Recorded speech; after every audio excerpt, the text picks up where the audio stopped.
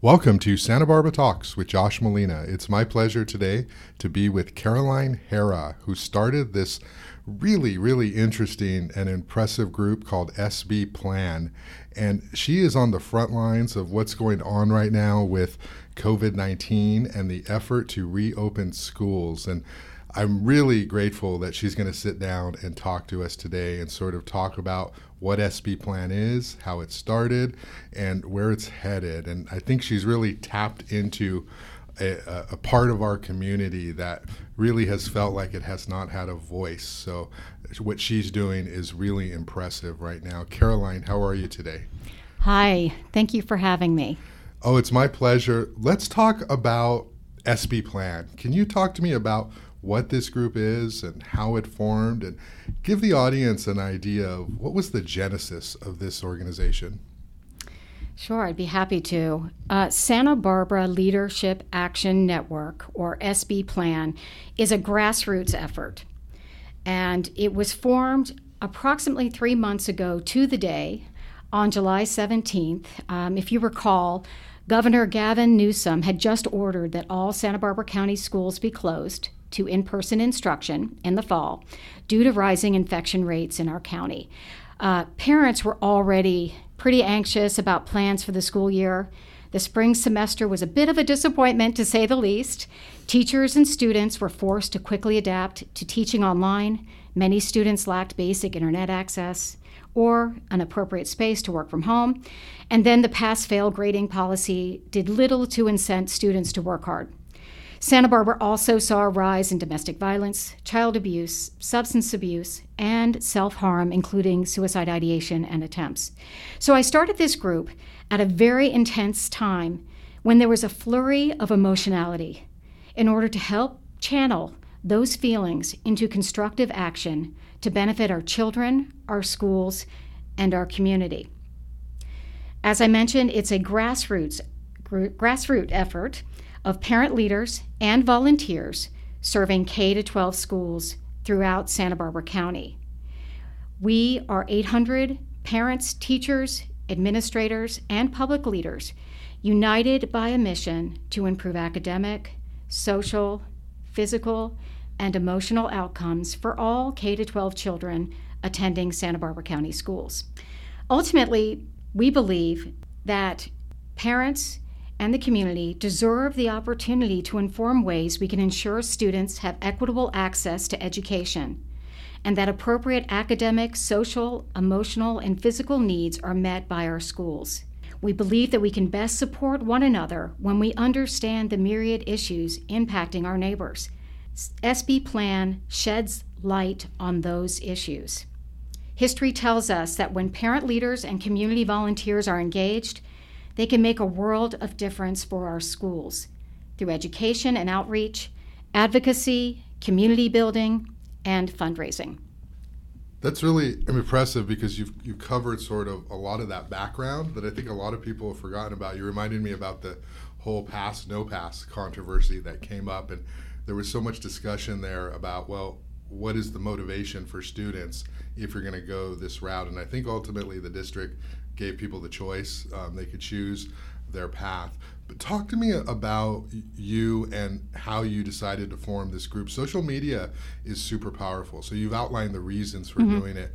What made you decide to start a Facebook group? And did you think it would get 800 members this quickly? Right, yeah. And how did you go about sort of networking with other parents and teachers and people who are concerned about this in the community? Yeah, thank you. So that's a really good point. My background is in marketing and communication, so it's what I do for a living. So I understand the power of networks generally to help create a grassroots movement. And so Facebook is part of that. But at the beginning, my intention was to bring together parent leaders, hence the name, Parent Leadership Action Network. I envisioned bringing together the PTA representatives from each of our schools in order to better understand the specific issues they were encountering within their schools. And I thought, look, who better to spread the word, to engage their communities than the leaders already resident within those schools? So at first I started with the website to, sbplan.org. And let's face it, most people don't visit websites. It's very hard to get the attention you need. However, it does serve as an excellent resource for people who want to see the intention behind this group, our vision, values, and policy areas. So you can go to sbplan.org to check that out. But I also knew from the chatter on social media that people were already active on Facebook and were talking about the very issues that I brought up. So all I did was really bring together the disparate groups of people who were already on social media wanting to talk. And it's interesting, and I'm probably answering more than I should, but when I first started the group, you had a lot of people who were pretty intense and borderline angry, I would say. And at first, I allowed that because I knew parents are angry. They were angry, and they needed some place to express that anger. I also knew it wasn't, a sustainable way to manage the page. We couldn't allow this anger to fester. So I allowed people to express their discontent, their anger, and then I said, okay, let's take that emotion and let's channel it into something that's productive for our kids. So I was able to grow the Facebook page pretty quickly to over 800 people right now by leveraging the network of PTA leaders that I knew and teachers that I knew, most of whom I've known now for almost 18 years because my daughter's almost 18, and with whom I've worked in the past. I am the PTSA president at my son's junior high, Santa Barbara Junior High School. I am on the advisory board for the foundation at Dos Pueblos on the PTA, and I've served in leadership capacities at all of my children's schools, as well as in the community. I was a co-creator of Kick Ash Bash. So I have pretty extensive connections in the network, and I am a demonstrated leader in terms of volunteering. I'm not the one usually at the front, but I'm usually the one behind the scenes doing the work gladly to help move issues along that I'm passionate about that I think our community needs. Yeah, there's nothing, as a fellow parent, there's nothing really more impressive than an active, engaged parent, because it's so easy to point fingers at what's not happening or at people and what's not happening. But what's remarkable about you is you've been doing the work for years, and now we have this issue that has occurred with schools, and now you're, like you said, bringing together all of these groups to sort of have a platform and a forum to talk about these things. You mentioned your kids. I have a sophomore at Dos Pueblos, and I have a 6-year-old who's in first grade in the Goleta Valley Union, and so Goleta Union School District. And so I'm at the other end because they're 8 years apart. So when you think about like the high schools and that experience and how significant that is in terms of your lifetime memories. And then I have this first grader who's doing the Zooming, and sort of like their introduction to school is an entirely new sort of experience. So, I see your passion in talking about these things, and I understand it. When you formed this group, okay, and you went on social media and you decided that you were going to sort of try to bring these groups together, what was the theme? What were people saying? Why were they turning to SB Plan as a platform for them to get their voice out? What was sort of the collective sort of voice that was starting to come out? Yeah, it's interesting because I think that the inspiration for this group was a discontent expressed by many that their voices were not being heard. And oddly, many still feel that way. They still feel that their voices are not being heard. And although I have to say, kudos to our district leaders, I absolutely think that they are going above and beyond. I do. I think that they are good people. They have their hearts in the right place, and they are trying. However, I don't know the sort of structure of their organization well enough. I've always been mostly in private industry, except for now at UCSB. And so I don't understand it well enough to know the challenges and complexities of of managing their day-to-day lives and our schools. But what's happening is that, let me just give you an example. We have been given the opportunity to express our voices and our preferences for in-person school, hybrid, remote, several times. Each time that survey has been administered, the questions are so fundamentally flawed. We have been unable to answer the questions in an effective manner. There's very much a sort of chicken egg thing. We were asked at the beginning of the year, for example, to give our opinions about how the district is doing on remote learning, because they heard from us that we didn't like the way that remote learning was happening last year. So they sent this survey out at the beginning of the year in September. How are we doing? Well, everyone's like, we don't know. We haven't experienced anything yet. So I don't think it's because they don't get it. I don't think it's because they're not smart. They're smart people. They're capable. I think that they don't talk to us first about these surveys and about what they're hoping to accomplish. So they create the surveys in a vacuum. That happened once again. We were just asked recently to opine upon whether or not we wanted to go back to school twice a week for hybrid, and whether if we wanted remote instruction, whether we would be willing to have our kids participate in independent study. Well, that's not good for anyone. So what happened was, someone like me, I'll be candid, I voted for hybrid because I want my kids back to school in any fashion. Did I think the hybrid schedule was good? No, I did not. I didn't think the questions were good. I didn't think the proposal was good. I also don't think it's fair to the families who cannot go back to school because they're immunocompromised or for other reasons, that they are relegated to independent study with no instruction. That really was just not a good question. And had they gone to SB Plan, which I've been clamoring for, maybe, or to other groups, they would have found out that the survey questions were just fundamentally flawed and would not have generated the results they needed. Unfortunately, they took that data and they brought it to the last board meeting, and our board of directors, or the school board, voted to postpone going back to school for elementary till January, based in part on those survey results. So this is a challenge. So you asked me, why did we start this group? What are the frustrations? The frustrations are parents don't feel heard, and even despite all of our efforts and surveys, we still are not being heard. So that's basically it in a nutshell. What does SB Plan want? Do you want to return to school 5 days a week, full-time with social distancing? Is it a better hybrid plan?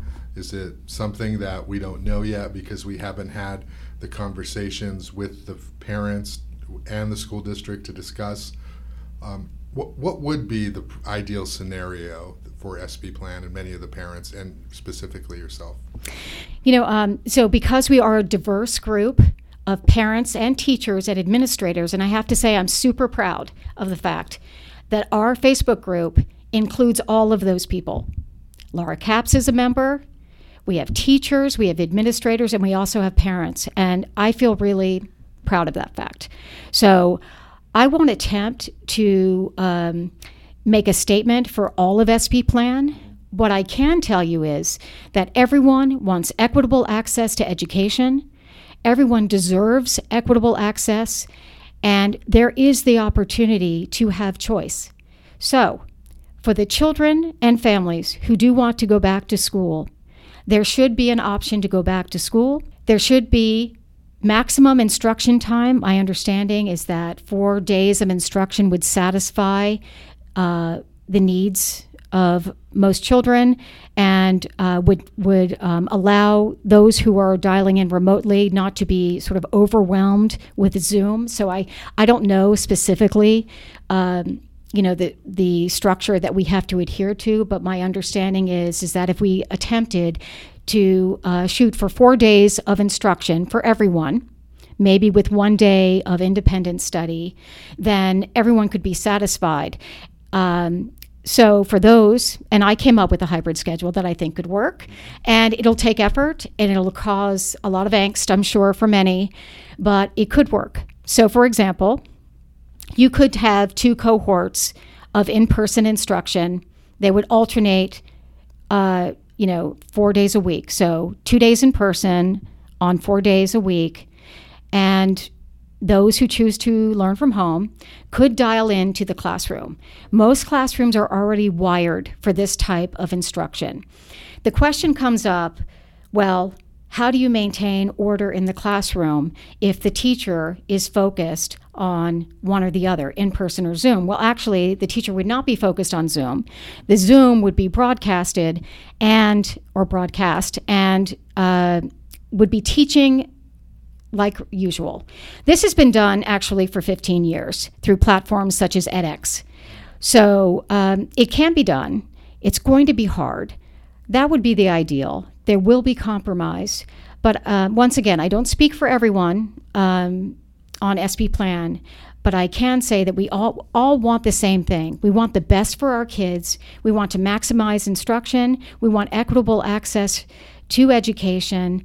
And we want to seat at the table, basically. We want to help the district. And once again, I reiterate, communities are better when you engage everyone in the solution. We just want to be part of the solution.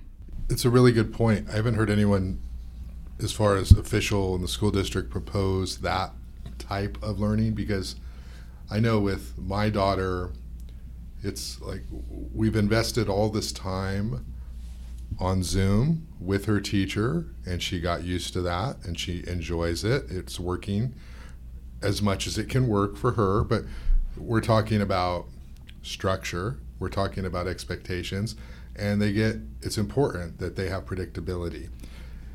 And then so the options were, this is Goleta Union School District, the option were to come back, but no more of that Zoom with the teacher. So now you're actually giving up your synchronous Zoom time. Now you're in the classroom, and then the other 3 days you're doing asynchronous work. So you're actually getting less time with your teacher. But I haven't heard up until now any suggestion that, hey, let's go back to school, but you're not going to lose that connection with your teacher. You're still going to be able to watch the class or somehow maintain that relationship that you've built up. And that's sort of interesting that no one is talking about that. I cover the school district, and I always find that, like you said, they're very smart, they're nice people, they mean well. I don't think there are conspiracies going on in the cabinet, but there is a disconnect. There's a disconnect in terms of the PhD, doctorate, academia, in terms of how they think things should work. This is my perspective. And then connecting with actual parents who are on the ground, who are experiencing this on a day-to-day basis. So when you talk about the survey, it's sort of interesting. I wonder what program they used or who has expertise in surveying, and they said you do it, and that may not be the best way to ask those questions. The questions are hard to answer. Like, I agree with you, because as a parent, you're looking at I don't know what to answer. It's none of these, So it is really difficult. Has anybody from the cabinet, and you're not just Santa Barbara Unified, your group is also Goleta Union too, or you just yeah. So you're has anybody from the administration of the local school districts reached out to you and said, wow, you have a big following on SB Plan, how do we include you in the conversation? Well, that's so interesting. So I focused on Santa Barbara Unified, obviously, because it's the biggest, and it's sort of a bellwether. So as the thinking is, as Santa Barbara Unified goes, maybe others will go, but that's not necessarily the case. So what's fascinating is that we do have quite a few members from Goleta, and I have spoken with the Hope School District Elementary. I already know what's happening at MUS because I have relationships there, and Cold Spring. But no, Goleta has not actively reached out. In fact, they went on our page and said, we started our own page, basically, which is flattering. And you know what? I didn't delete that comment. I didn't say you can't poach my users or my members. I said good, because you know what? What that says is that SB Plan is working, that the need for parents to communicate with our, board members, our district board members, and other community members is a real need, and we need to carry this conversation out to the other school districts that are not getting as much attention. So I would love if Goleta would reach out to me. My daughter goes to Dos Pueblos. We did not attend Goleta Elementary, but I would love that. And what I'm trying to do to that point is make SB Plan more relevant to everyone. At some point, you can't be everything to everyone, right? Every brand needs to decide, okay, what do we stand for? What is our ultimate purpose? So if you try to serve everyone, you serve no one, right? So we have to focus a little bit on what we're trying to do. At the same time, we do need every school district to participate, because then our thinking is limited. We need to know what are the best practices. I invite MUS, Cold Spring, Hope School District, Goleta, all the school districts to reach out, because I think we need to know what you're doing and understand it better, because we want to be better as parents, as a community. Yeah, and I live in Goleta, and so I've got 2 kids in 2 different districts less than a mile away. So it's not really the best way to sort of look at this district and that district, because families are integrated into all of these districts. So it's just sort of interesting, if we send one kid back to school and one not, it's like, well, we still come home every day. So, these things are involved and they're connected, right? And a lot of times families have children in multiple districts. You mentioned your communications background. Can I ask you a question a little bit about you and sort of, sure. Can you tell me about your career and sort of how you got so knowledgeable about social networks, and how you became sort of settled here in the Santa Barbara area? Can you just talk to me a little bit about your background? Sure. I was thinking about that today. I'm like, how long have I been here? I've been here for a while, several decades, and I'm surprised I came here in the first place and still live here, honestly. I'm from Charlotte, North Carolina.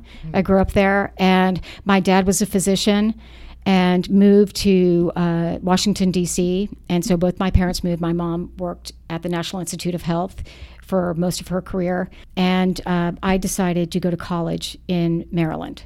So after high school, I went to the University of Maryland. But after a few years working as a management consultant, I headed out to California, and I got a job in investment banking. And so I worked in investment banking for several years and decided that the element I loved about investment banking was helping to position startup companies to investors. So that's how I sort of transitioned from finance into communications. And I love doing that. And I told someone the other day, because someone asked me, oh, how do you want to participate on this board?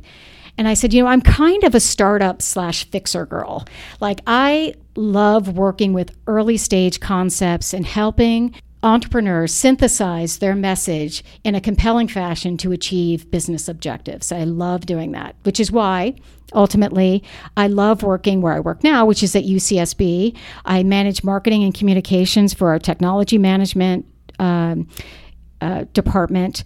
We have technology management certificates, a master's degree in technology management, PhD, and a new venture competition.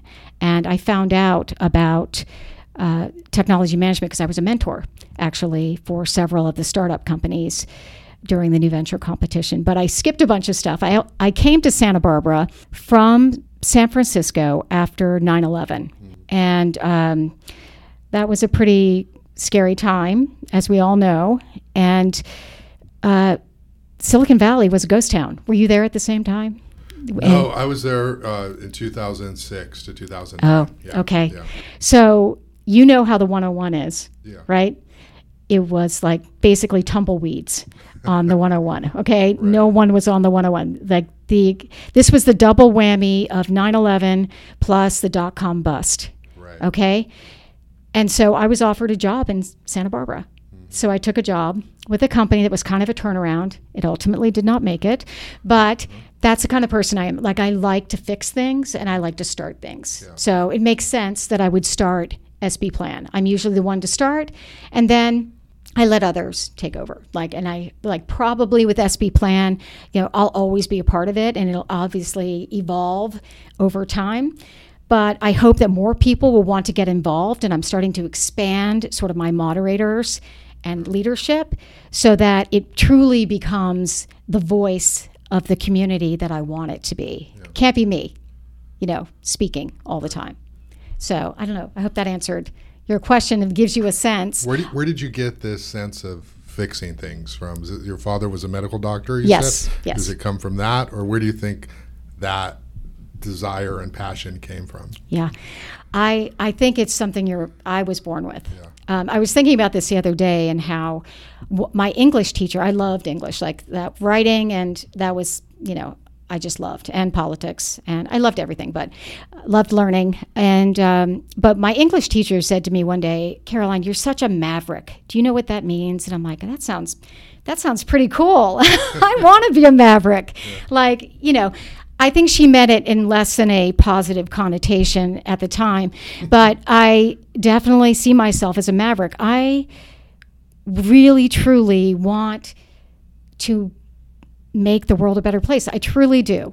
And I'm totally comfortable taking risks and putting myself out on a limb to do so. And that was another thing that, I kind of wanted to say today, just about leadership in general. It's not easy. It's not easy to be a leader. And when you expose yourself in that way, you become subject to criticism, some of it not warranted. I think that our school district leaders, for example, are subject to a lot of criticism, a lot of which is not founded, and some of it is. Okay, let's be honest, all right? But leadership is hard, but ultimately, you have to have conviction and you have to make tough decisions.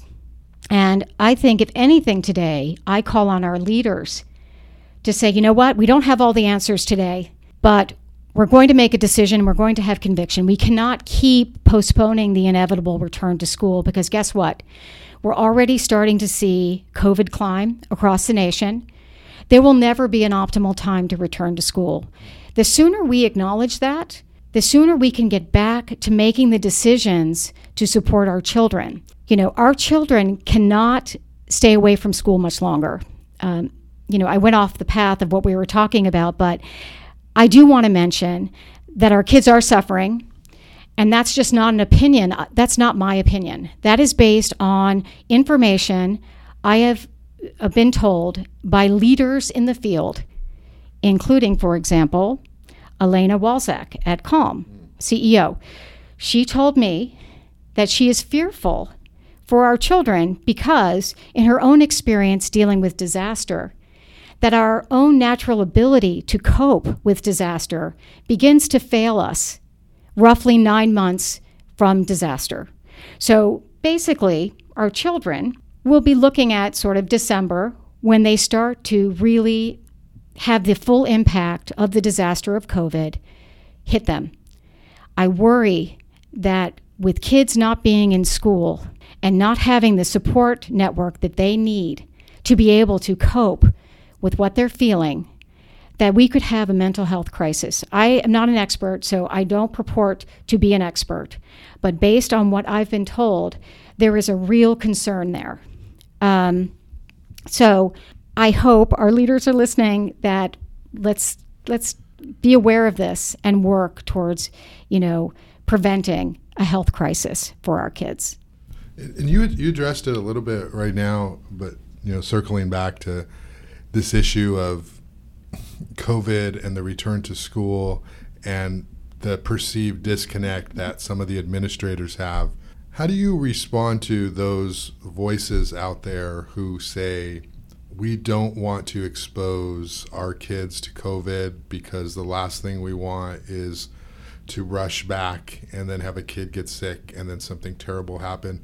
I'm sure you heard at the school board meeting on Tuesday, there was a parent who had a very touching, sort of compelling, heart-wrenching story about something that occurred in her family, and the guilt that came with that. Can you talk a little bit about striking that balance? Because there are many people who say, okay, so we're going to go back and then we're going to have an outbreak, and are we really going to feel like we made the right decision at that point? So can you talk about that? Sure, absolutely. So first of all, I'm not a health expert, so I don't have an opinion about whether it's safe to go back to school.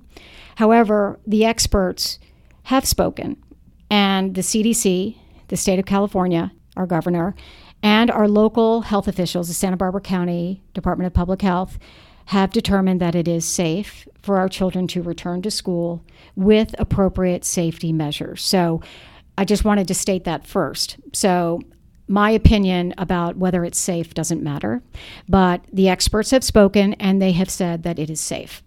However, I acknowledge the fact that it is not safe for them if they are immunocompromised, or even if they just don't feel comfortable because they have older family members. We have older family members in town. Absolutely, we try to protect them. My feeling is that those individuals, both the families of students, the teachers, and administrators, they should absolutely be given the option to teach from home, school from home, work from home. I 100% believe that they should, and I do believe that there are options to allow that. So, regarding the teacher's story, when she told that story, I cried. It was very compelling, and it was very sad. And I could hear the desperation in her voice. And I absolutely believe that she should be allowed to teach from home. It's very raw for her, and she should be given that opportunity. Let's talk a little bit about the fact that politics has sort of gotten involved in this discussion. We're in an election year with the Santa Barbara Unified School District and Goleta Union School District. As a reporter, right, so I've heard, reporters, should be the first to know. They're always the last to know, right? So people come to me and say, hey, there's this new group on Facebook. Have you seen it? And then I've heard it characterized in many different ways. And one of the ways I've heard it characterized is that it's sort of this conservative group, that it's this group that is sort of like COVID deniers, and they all just want their kids to return. That's not the majority of how it's been characterized, but I've heard that. And then you had an election, and you've got some candidates, of course, who are probably trying to appeal to your group and your members for political purposes. How do you sort of stay focused on the message of returning to school and not get caught up in sort of being another thing in the context of the election? There's impact education, there's fair education, there's all these groups that are trying to say the school district is bad. Can you talk to me a little bit about where you stand and your organization stands in that political discussion? Sure. So as I think I mentioned before, not sure, everyone has a voice on SB Plan. Everyone, including fair education, impact education, including other groups. I don't even know if there's any other sort of far left groups. Maybe you can educate me. We do have a diversity of opinion. We have an opinion that schools should not shut down this school year, and I welcome that opinion. And I also have the opinion that students should go back full-time, 100% on both edge. Everyone has the right to an opinion on SB Plan. However, if you use hostile language, if you insult other members, if you insult our teachers, that's a no. That's a no. You will be kicked off the platform. Yeah. You are not allowed to insult our public leaders, our health officials, our teachers, because it's just not appropriate. And if you want to contribute meaningfully, I'd love to hear your plan for getting kids to school 100%, back in person. I'd love to hear it. But we really are moderate, and we welcome all voices. And we do get fringe opinions, And we have had to, I've had to shut down conversations and kick people off the platform. And I will do that. So. You mentioned the no insulting teachers rule. There are people who have raised the issue, and there's lots of stories that are coming out, in LA and the bigger cities about the power of the teachers union in this whole debate. And even if we look at the survey data that Santa Barbara Unified did, the highest no was from the teachers, and the students and the parents were much more agreeable to returning. Is the teachers union driving this? Can you comment at all on, are we weighting the perspective of the union too much?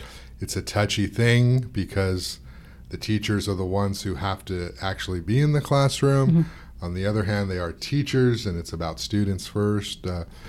Is the teachers union driving the bus here from your perspective? Yeah, it's such an interesting question because, oftentimes on our page, people will post information from LA Unified. And I'm like, look, if you're going to post information like that, it needs to be relevant to the people in Santa Barbara, because otherwise it's just noise and it's meant to incite. And we just don't need any more anger and hostility. We just don't need that. So, your question is, do you think the teachers union is driving the bus? And I'm going to answer no, I do not. I've asked our public leaders about that. They said no, and I have people on the inside who say no. However, I will say, if you look at what the teacher union is established to do, they are established to ensure safety and fairness and equity of the work conditions of teachers. So, someone mentioned on our page that the union has nothing to do with whether or not teachers teach in person. Well, that is not correct, because safety is one of the issues the union is going to negotiate. So if they deem classrooms unsafe, this is just my interpretation, by the way, so I'm not stating it as if it's definitive fact. My understanding is if they determine it is unsafe for teachers to go back to the classroom, then teachers will have that bargaining chip. My understanding that our local union is reasonable, that they are wanting, to go back to school and to teach. Regarding the survey you mentioned, once again, a flawed survey. They were asked, should we go back in November or should we go back in January? So they said we should go back in January because they're not ready to go back in November. So therefore, the question is not a good representation of sentiment. Had they said, are you ready to go back in November? You would have gotten probably 80, 90%, results of teachers saying we're not ready. That makes it different than asking, do you want to go back in January? So of course they don't want to go back in November because teachers aren't ready. And what's not fair? Because the bottom line is the district has not given us an adequate schedule. The hybrid schedule they proposed was nonsense. It was not, how do you even opine upon that? It's not doable. So, here we are, mid-October, and the board is going to vote on a hybrid schedule in 2 weeks.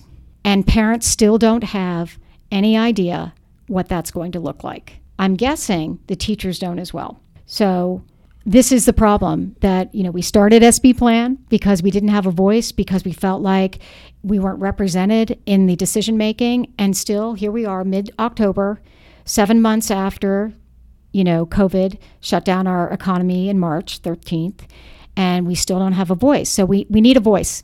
We need to be able to help you formulate a workable solution for educating our children that also considers health and safety of our teachers, our students, and our families. This podcast is sponsored by Radius Commercial Real Estate. For over 40 years, Steve Golis at Radius Commercial Real Estate has served the South Coast and Tri-County markets as the undisputed leader in multifamily investment sales, amassing more than $1 billion and 13,000 units sold over the last decade alone. With acumen for market analysis and connecting investors with the right properties, Steve is the go-to among local investors looking to capitalize in this unique real estate category. For unrivaled results in the sale or purchase of your residential income assets, contact Steve Golis at Radius Commercial Real Estate at www.radiusgroup.com or 805-965-5500. You know, Goleta Union passed a hybrid plan in August, and they were ready to put it into play, but then the cases started to spike, and so they put it on ice. Now, of course, Goleta is K through 6, and it's elementary, and it's smaller, and I can hear the administrators counter that very quickly. I can hear their words. But the point is that it's really late to not have a hybrid plan. It's sort of almost mind-boggling. Now, I know it's tough, but let me ask you this, and I'll talk a little bit about it. I have sort of felt that, like I said, they're all smart and they work hard and they mean well, but do you feel as though there could be a dragging of the feet? As a skeptical reporter, I sometimes feel as though if we push it into October and then we're close to Thanksgiving and then we're into holidays, well, nobody's going to want to open right before Thanksgiving because we're kind of nearing the end anyway. And so we'll start in January.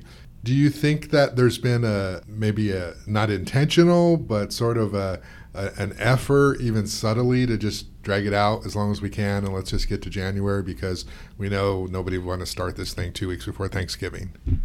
Yeah, I think, obviously the cynic in me wonders if it's convenient to postpone because of flu season and because the holidays and people travel. So when people travel, they tend to carry, the disease, across boundaries and could carry it back home. That won't make anything different, though, than, if we start in January. You know what I mean? So I think what I think the problem is I think what's happening is, the classic analysis paralysis. I think that we just don't have the conviction or the political courage to make a choice right now. And unfortunately, we just can't postpone any longer. So I don't think it's intentional that we have kicked the can into January, although it looks that way on the surface. And but I think truly our leaders lack the political courage and conviction to say, we are going to do this. We're going to make it work. And we will rely upon you, our community, to help us do this because we know we don't have all the answers and we know we might make mistakes because that's what leadership is. Leaders don't have all the answers. They have to make tough choices. But what's happening now is our leaders are waffling such that we are losing confidence in our leaders. And let me tell you, that's probably the worst thing that can happen right now because I hear a lot of what's happening around town. And what I hear grumblings of protests, lawsuits. People are not happy, okay? And by the way, that's happening on both sides of the equation. I hear about potential, I don't know this for certain. It's all rumor. So please don't, take my word for it. But I do hear that on both sides, there are grumblings of protests. And if our leaders are listening, you should be worried about that. Because if we do have protests and a lawsuit, do you think we will be better off for it? That will mean school will be postponed further. There'll be disruption to even remote learning, and the district will be worse off economically. I just think now's the time to make a good choice. You have 2 weeks left before you need to get a hybrid schedule or a schedule out to parents. You need to engage us now. It's too late, yes, but we're willing to work with you. We want to work with you. Please don't ignore our pleas. You need us, and you don't want any more disruption to the school year through protests and legal action. It's not a threat. I'm not personally participating in a protest or threatening legal action, but I do hear that this is happening, and I think that would be horrendous, frankly, if we were subject to another lawsuit in our district. I'm going to give you articulated everything really well there. I'm going to give you the last word. If we could just bring it back to the students. I know that you mentioned you have a couple of children in the district. Can you just sort of wrap us up and talk about Why is it so important for our kids of all ages, but if you're a senior, to be able to have that senior experience with your friends in class and not over Zoom in your bedroom? Yeah, it's so interesting. So I have a senior at Dos Pueblos, and she's in leadership, and thank goodness, because that's pretty much her only social outlet. Okay. And so we live 20 miles from campus, so we don't run into her friends naturally as we would if we lived in Goleta. Senior year, I mean, who doesn't remember senior year? And, homecoming, prom, all of the rites of passage. It's bad enough that our kids are missing out on these, life moments. Sports, varsity sports. My daughter plays varsity tennis. The worst part of it is I don't hear anyone talking about it. No one is talking about what our seniors are going through, or really all of these milestones that are slipping away. And from a student's perspective, my daughter's perspective and her friends, they don't feel like anyone really cares. No one is talking about what they're going through. Right now, this past year, most students have not been able to take the ACT or SAT. They're applying for college, and they're taking an accelerated course load because of the new schedules. My daughter, for example, is on her computer probably 10 hours a day. Okay? They're having to, in many ways, bear the burden of indecision. So not only is their course load more difficult, they don't have the typical releases that seniors would have, which is time with friends and these seminal moments in their senior year. I really worry for those kids. I mean, they talk about the lost generation, what does that say about what we care about? We're not even talking about our seniors at all. I don't hear anything about that. But even beyond the seniors, I hear little about the importance of getting kids back to school for simple things like sports. We have started at the high school level some sports, but most schools don't benefit from that. K-6 doesn't, and junior high. I have a junior high school son as well, and they are on Zoom all day, and that's pretty much it. PE is on Zoom. That's all they get. And you know what I have to say? The new principal at Santa Barbara Junior High is doing a great job, James Koenig, so I want to, shout kudos to him. He is doing a great job. But one thing, we talk a lot about health and safety metrics, but we don't talk about the other metrics that need to be considered. And those are the metrics related to overall mental wellness, to truancy, and academic performance. Right now, as we speak, the mental health hotline is starting to receive an increased number of calls and increased intensity. I did speak with Suzanne Grimacy this week because I had my own concerns, frankly, about my daughter, who is suffering. I mean, let's be honest. She's suffering with the remote schedule. She wants to go back. She needs to go back in her mind. And so we need to talk about those other metrics. I heard from a friend that many of her son's teammates on the football team are failing, basically, out of school. Okay? I don't know this for certain. That might just be hearsay, but we need to talk about those metrics. So, my final statement is, the mission of the district is to do no harm. We have to think about all of the variables in doing no harm. That includes our kids' mental health. It includes all of these other factors, the degradation of, the educational experience, the social experiences, and the time lost with friends. So I hope, once again, our leaders are listening and that you will bring us to the table to discuss these important matters. Well, Caroline Hara, really appreciate the conversation. Not taking a position on anything, just the fact that you're able to organize so many people to be involved and to have a platform and a voice is something that this community really needs. And I think if the district has not been paying attention to you, they're going to have to start really soon. So I really appreciate you taking the time and articulating that, and keep up the good work. Thank you for having me. Thank you. And you can find more podcasts like this at santabarbaratalks.com, and you can find them on all podcast platforms, Apple, Spotify, Google, and thanks to Kiva Cowork for supporting these podcasts.